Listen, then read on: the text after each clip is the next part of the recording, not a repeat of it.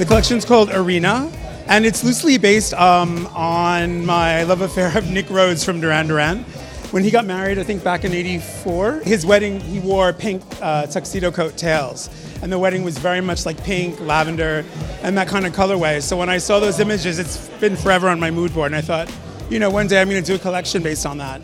And then I did a deeper dive into Nick Rhodes' work. I think 1985, they took a break, and then they started a band called Arcadia, where they came out, just dyed black hair, gothic black suits, long coats.